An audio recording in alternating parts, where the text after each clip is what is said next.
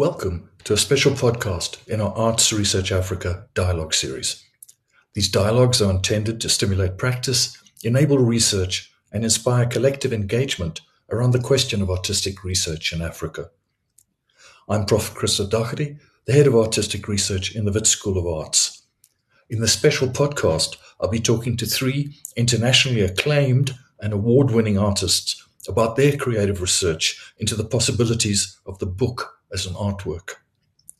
Veronica Scheepers, Robin Amy Silverberg, and Julie Chen are showing a range of their artist books in a spellbinding new exhibition at the Jack Ginsberg Center for the Book Arts, housed in the Wits Art Museum. Entitled Creative Research, The Artist Books of Scheepers, Silverberg, and Chen, the exhibition runs till the 15th of December. The reason I grabbed the opportunity to speak to these three artists is because creative research is central to their practice, but in fascinatingly different ways. Through their diverse artist books, they explore the complexities of personal and intercultural positions, language, and meaning-making through being. Veronica Scheepers was born in Coesfeld, Germany. She trained as a bookbinder for 3 years before studying for a diploma in painting and books at the University of Art and Design in Halle, Germany. After a 3-month scholarship with the Centro del Bel Libro Ascona in Switzerland, followed by a 9-month scholarship with Naoshi Sakamoto in Tokyo, she began her career in 1998 as a freelance book artist working from her own studio in Tokyo. In 2012, Veronica moved back to Germany and now lives and works in Karlsruhe. In her practice, Veronica explores a wide range of materials that offer visual and tactile solutions through the sensual medium. Robin Silverberg is the founder of both Dobbin Mill, a hand papermaking studio, and Dobbin Books, an artist book studio in Brooklyn, New York. She graduated from Princeton University with a BA cum laude in art history in 1980 and began making her own paper in the same year, 1980. Robin has created a great number of artist books, both on her own and in collaboration with other artists all over the US, Canada, Europe, and South Africa. Robin's books embody her research into paper as her preferred material and as a vehicle for multisensory experience of touch, reading, and the transfer of ideas. Julie Chen was born in Inglewood, California. She completed an undergraduate degree in printmaking at the University of California, Berkeley in 1984. She subsequently became interested in book arts and got a degree in book arts from Mills College in 1989. She began teaching book arts at Mills College as an adjunct in 1996 and became an associate professor there in 2010. Julie has achieved prominence by creating conceptually sophisticated works that combine traditional techniques such as letterpress printing and hand bookbinding, with more modern technologies such as photopolymer plates and laser cutting. She is known for pushing the structural boundaries of the artist's book with a range of architectural and sculptural approaches. At one point, you will also hear the voice of Jack Ginsberg himself, explaining the after-exhibition access that is possible for visitors to this unique collection of artist books, one of the most comprehensive in the world. Please also note that this recording was done by myself with a single microphone in the Jack Ginsberg Center. As a result, the sound quality is not great, but I hope the content is of sufficient interest to make listening to the special ARA podcast worthwhile. Welcome, Veronica, Robin, and Julie, to Johannesburg Wits Art Museum and your exhibition that has just opened and that's going to be running till 15th of December is very much representing your work as creative research through the creation of artist books.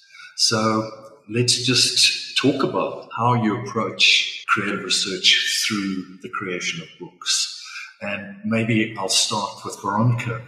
And knowing your interest particularly in paper and materiality, could you speak to us and also remember for an audience who perhaps have not yet seen the exhibition to perhaps talk about particular books in the light of your creative research? Okay, so I have to explain first that I lived for a long time in Japan.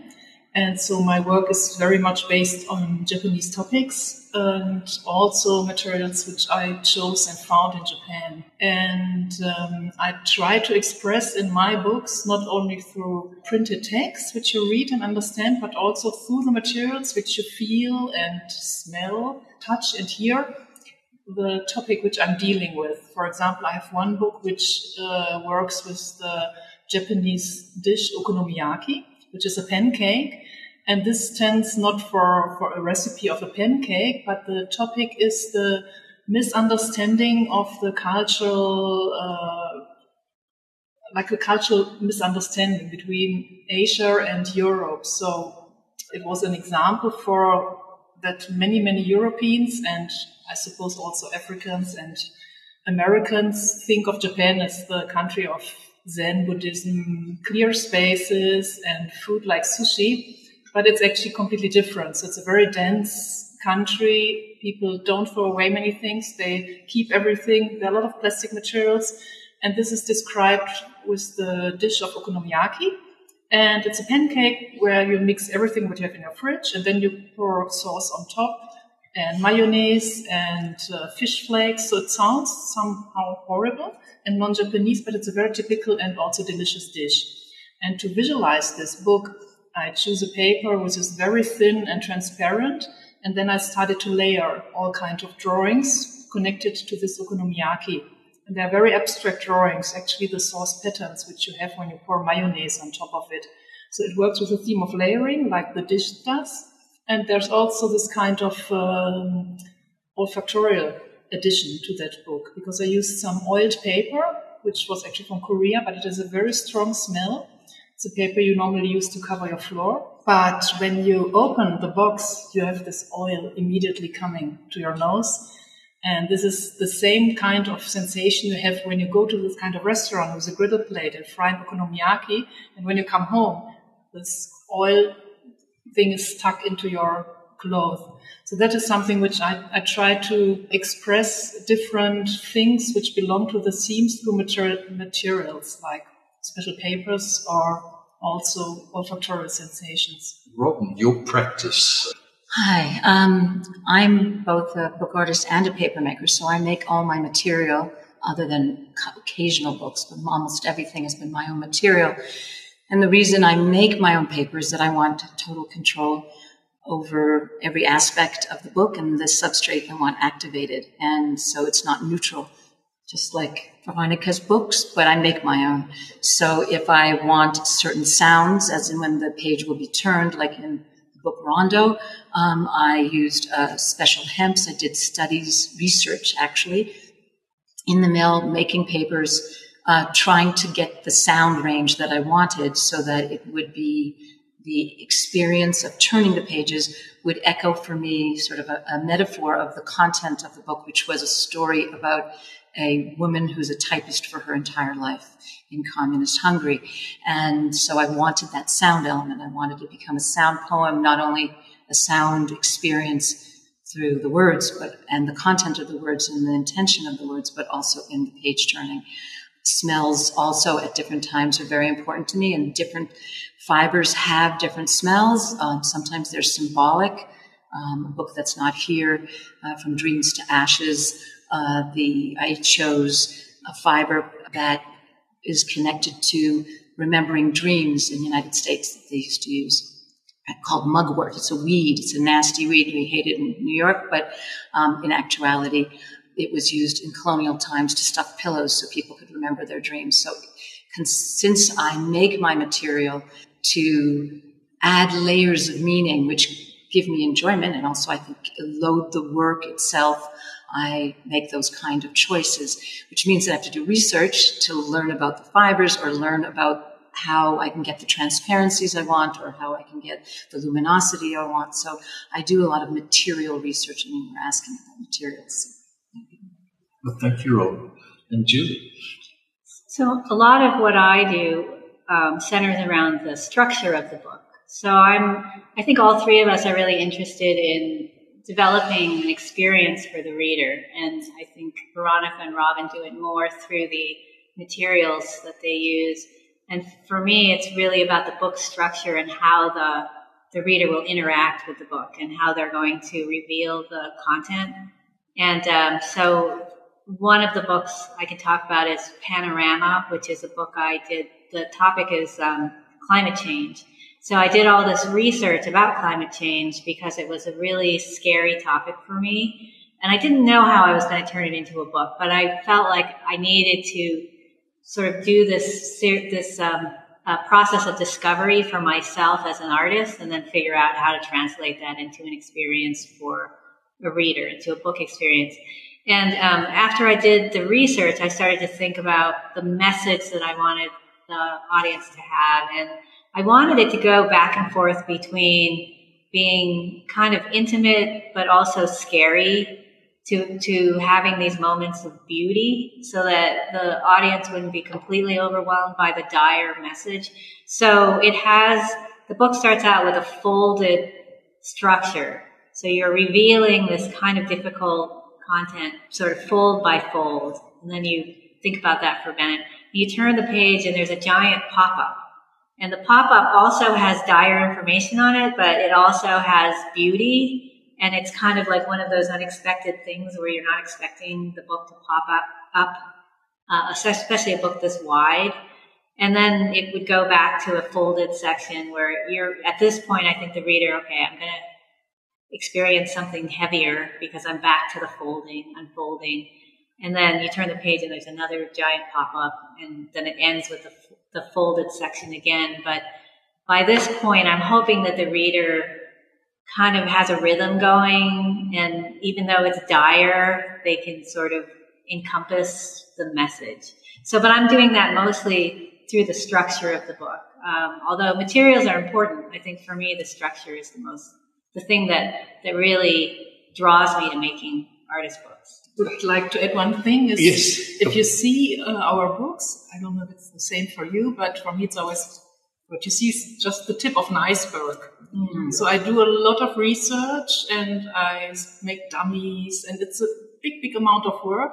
And then in the final, it always takes 1 year, a whole project. In the final few months, it just goes to an end, and then I make a book. But what is behind, what you don't see, it's just I would say at least 5 times what you see in the final book. So there's a lot of things. You go not on a straight way, but you make all these detours, and they give you new ideas and imaginations. So it's sometimes very frustrating also. It's a long way, and sometimes you have a happy outcome and it's very nice, but it's not that you just have an idea and you follow up, but you have to keep in mind that it's always just... Yes. I think all three of us have loaded content. The content is the driving force, and we just try to figure out how we can communicate that content, but we have to learn about the content. So, whether it's some historical event that, Veronica would be dealing with, or, whatever we're doing, we have to figure it out. So the Rondo is actually based on a Hungarian novelist's book, and I had to learn about him, I had to learn about his ideas, see what I wanted to take from that, and what did I want to communicate further. And so I think that it's, you asked about materiality, we can talk about materiality, but I think research for at least us as artists is every aspect. So the power of a really good artist book is that you don't ignore any aspect of it. And you do the work, which is some preparatory, and it's often research-based, to resolve every aspect. So it's an allgemein book. Christopher Frayling makes this distinction between 3 different kinds of research. Yes. And there's the first kind, which I think you're referring to, which is where the artist researches in order to produce the work, as in describing what went into your thinking around how to actualize the idea or the interpretation that comes from the text. Mm-hmm. But do you ever feel in your work as artists creating books that you're using the creation of the work to advance knowledge as opposed to knowledge that manifests in the work? I could give one example of that I would say yes. It's a book called Affidavit, and it's a day in the life of the artist for the text I wrote. What I chose to do was end each page with a paragraph, which I'm not going to paraphrase very well, but it's basically I, Robin Ami Silverberg, the undersigned, solemnly swear that I am a fraud, and the signature below has nothing, I have nothing in common with. And then I went out, and so there were 7 parts of the day, you know, in reference of the day in the life of a writer, artist, etc. And I went out and had each page notarized. And the interaction with the notaries was really what the book was about, because it was an engagement about what is identity, what is signature, what are the meaning of these validating forms of who we are and who we are not. And at great cost and effort, because sometimes they confiscated my IDs. They got angry at me because they read the text. They didn't read the text and they just wanted the money. That was one thing. But if they read the text, you're a fraud. What am I? You want me? So it was this kind of ongoing engagement, and it was painful because day after day, it was an edition of 10, so 70 notaries I had to get through to 77 for my artist copy. But that engagement, I realized, was what the book really was interesting in part. Was the meaning of it, but it was also a learning experience for them and for me, or some of them, and sometimes for me, to learn about how people viewed identity and the signifiers of identity. So that was the process of creating it. Actually, was a learning experience that I'm glad it's over, but I did learn about it. Julie, can you speak to the research aspect and how perhaps your engagement with the form of the book is part of the understanding that is reached through the work? I think when I do research on a topic that has to do with the book, I'm not trying to write a research paper or, bring in primary sources and come up with new ideas in knowledge specifically, but really trying to translate that research into art. And so what I think the new knowledge that comes out of that for myself and for my audience, hopefully, is that they're learning about my interpretation of what I have researched, which is not, again, I'm not researching it in the service of inventing something or reporting something. I'm researching in the service of creating an experience of whatever the knowledge is.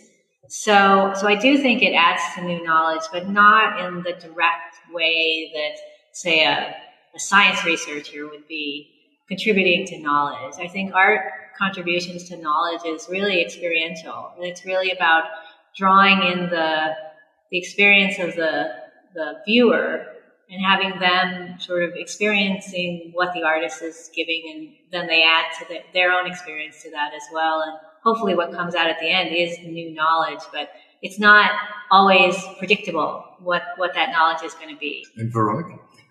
I think I want to make the people think about the topic. It's not that I always add new knowledge, but my books, when I describe them or show them, on the very first glimpse, they have something which people make sometimes laugh. But all these topics are not really topics you should laugh about. And a very small work I did was about the theme of absence. And I got written a poem with the theme of absence. And what I then did, I started to look who are persons who are absent. And I found all these placeholders for passports. I did a lot of research to find out where these people live. And in their ID cards, their address is always mentioned. So what I did, I mailed all these poems, I printed, and then I mailed it to these absent persons, these placeholders. And while doing this research on placeholders, I found it's very interesting because sometimes it's very racist to which person you choose to be the placeholder of your country. And sometimes in Switzerland, they try to add everything. They have an Italian name living in Swiss German and with a French street. So they try to add everything. But it's very interesting to find out what people or the nation is thinking about a typical person of their country. So that was one part. And then I mailed everything. And also so I wanted all these boxes to have back with all the stamps because the placeholders are actually not existing. And most of them came back. Some never came back. So I think there must have been some persons who just threw it away, which I also find very interesting because you cannot deliver a package and then you destroy it or throw it away. Many of them came back with all the remarks, but one was opened, which I also found very interesting, because you shouldn't open a person addressed parcel which you cannot deliver. And that was in Switzerland, actually. And then they inserted a letter and mailed it back to me.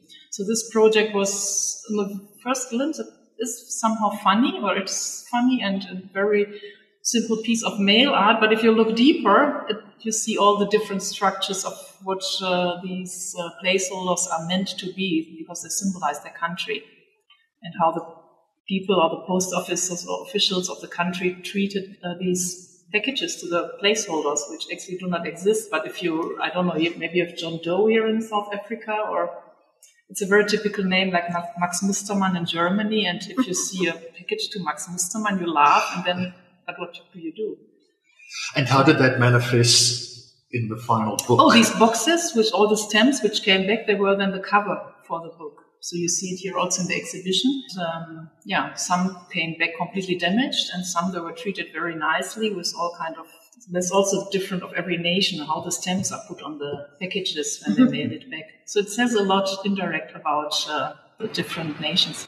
And I was under the impression that most artist books are one-offs.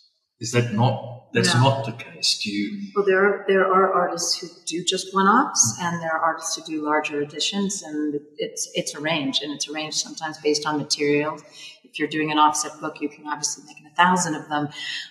Since I make my own paper, I prefer to just make 2, as in I keep 1, I sell 1, but I do 5, 10, or 15 are my usual numbers, because I happen to. I make the content, I make the paper, then I do the printing or drawing or whatever, and I do the binding and the boxing, and it's just very labor intensive, and there's too many other ideas to spend a lifetime on. The ones one seems to get to, so that I choose small numbers unless there's symbolic meaning to, like I have a book called Just 30 Words, so I had to do an edition of 30 painfully. But I think that we all do editions. I think they make larger editions than I do because they're actually wonderful printers, which I'm not. And Julie, do you typically work to commissions or just impulse, or do you work on a series of books as part of a project? No, I never do, hardly ever do commissions. It's really just whatever I feel like working on, so I usually make 1 book a year, and it's not always clear to me what topic I'm going to, or what I'm going to be doing research on until it's time to start. Sometimes I have things planned out in advance, but sometimes I'm kind of open to whatever happens, whatever comes to mind at the time. And it's usually something I've been mulling over for a while, but it hadn't floated to the surface. But I usually do editions of around 50, and it's because I do letterpress printing, which for people who don't know anything about letterpress, there's a lot that goes into the front end of letterpress. So you do a lot of work to get your pages ready for the press. There's a lot of investment monetarily and time-wise for printing. So it doesn't really make sense to just print 5, at least not for me. So I used to do 100. But then that sort of what Robin was talking about, it would take years and years and years to finish putting all these books together, because my books have a lot of pieces and there's a lot of labor that goes into that. So about 15 years ago, I split it in half and did 50, which still takes years, but fewer years than the 100 does. But yeah, I like the fact that because I'm doing an edition, the book can exist in a number of different locations, and so it can be really accessible to a wider audience. But I'm also mindful of the fact that not everybody has access to the means of production. So especially with letterpress, there's people who just don't have access to presses, and how are they going to make their work? But then there are people like Robin who are making paper. There's just no way, unless they start a paper factory, that they're going to make 50 copies of a book, because so I think all of our books have that limitation. That's why none of us make 1,000 copy editions. but we all have different numbers that work for us. And Veronica, the impulses for you in creating a book, how do you? For me, it's always, I would say I'm in between. So I make like 30 copies which is what I can do in my small workshop, but it's not, I wouldn't manage to do 100 copies. And I don't do one of a kind because the input is so high that I very often try new techniques or experiment a lot. And this costs not only money and material, but also a lot of time. So in the end, when I find a way how it works, I should at least make like 20 or 30 copies too. And also I think it's good if there are different libraries, collections, because you want really to keep the people to see and read them. I should add that I actually do a lot of one-offs, because that's an opportunity for me to experiment and explore. And sometimes after I've done the one-off, I feel wonderful about it, or I feel like I really have something substantial. And then I have to think, okay, so how can I translate that into a multiple? And it does go through changes.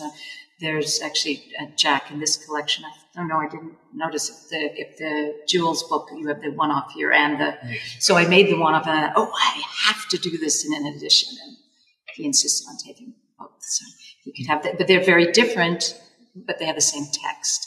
But it was different solutions on how to do things in multiple.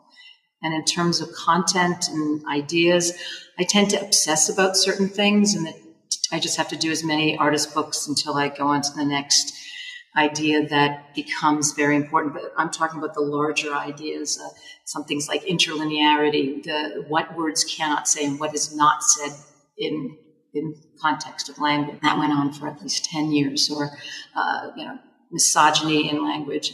And, so there's periods of work in umbrella ideas until I feel like either I can't stand it anymore, or I'm done, or I'm. I must say, for me as a viewer, there is a frustration in an exhibition like this. For Veronica, for instance, you talk about the smell of the book and particular papers, and that's exactly what you can't interact with in an exhibition. If you own the book, it's different. But in an exhibition, all one can look at is the display. Yes, please. But speak to the mic.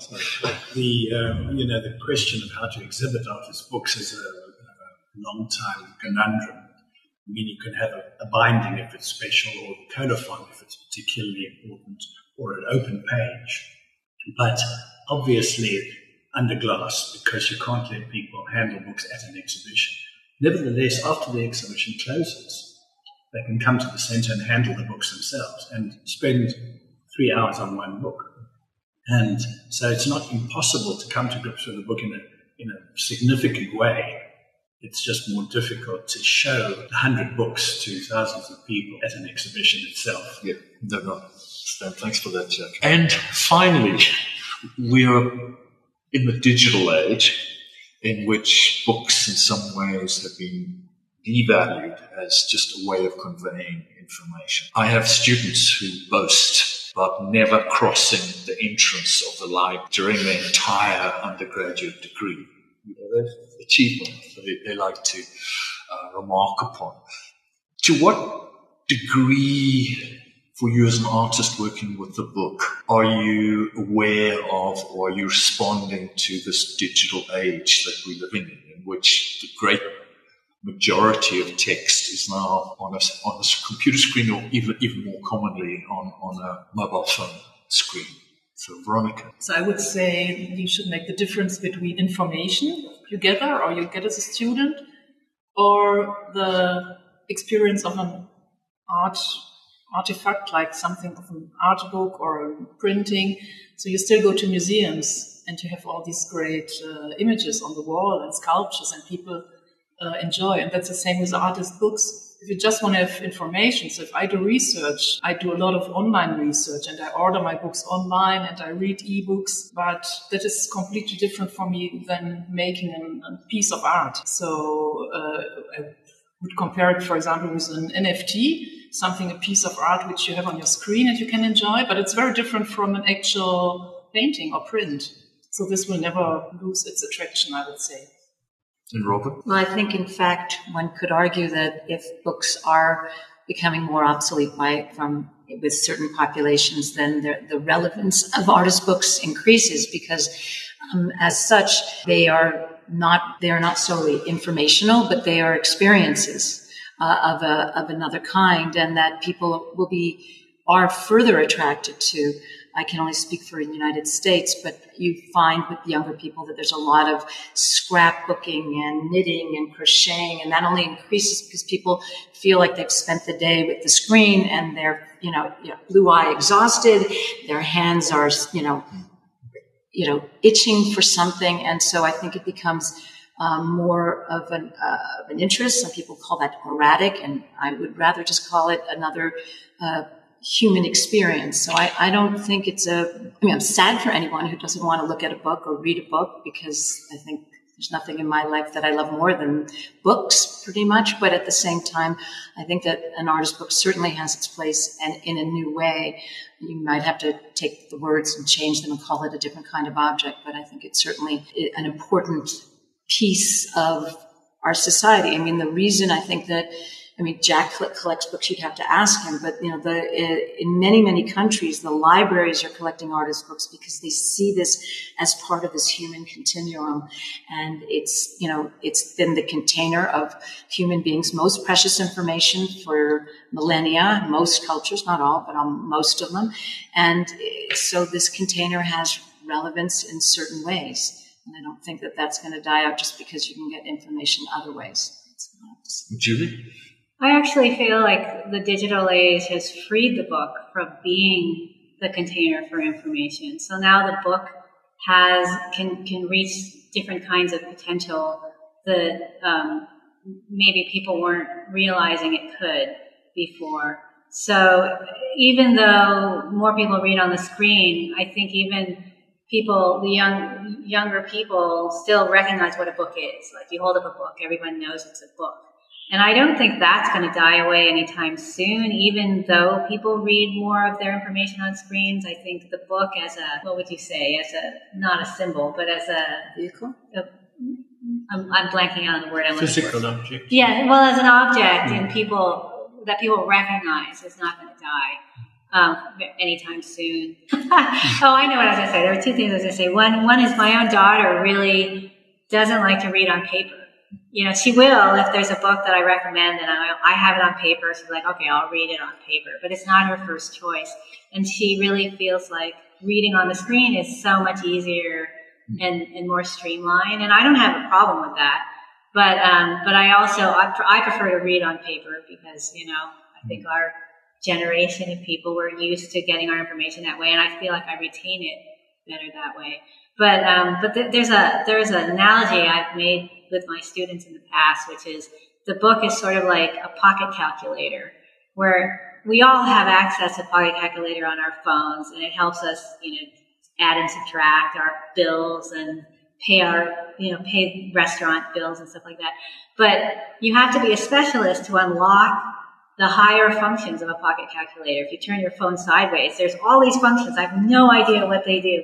But I feel like that's what we do for books, is we unlock the higher functions of the book that people, I think, can really appreciate now that the book has been freed from just being the container for information. I think that's a wonderful point to end the conversation. So, Veronica, Robin, and Julie, thank you very much for the time. And I don't know how long you're going to be in Johannesburg, but I hope you enjoy the experience. We've just started the spring rains. Yes. Washing away some of the rubbish and filth, and the jacarandas are all in flower. Mm-hmm. So it's probably the best time of the year to be in Johannesburg. Thank you very much. Thank you so much. Thank you. You've been listening to a dialogue between myself, Chris O'Doherty, the head of artistic research in the Wits School of Arts, and three artists who create artists' books: Veronica Schepers, Robin Amy Silverberg, and Julie Chen. This podcast was hosted and technically produced by myself. It was funded by the Mellon Foundation as part of their support for the Arts Research Africa project in the Wits School of Arts, University of the Witwatersrand, Johannesburg, South Africa.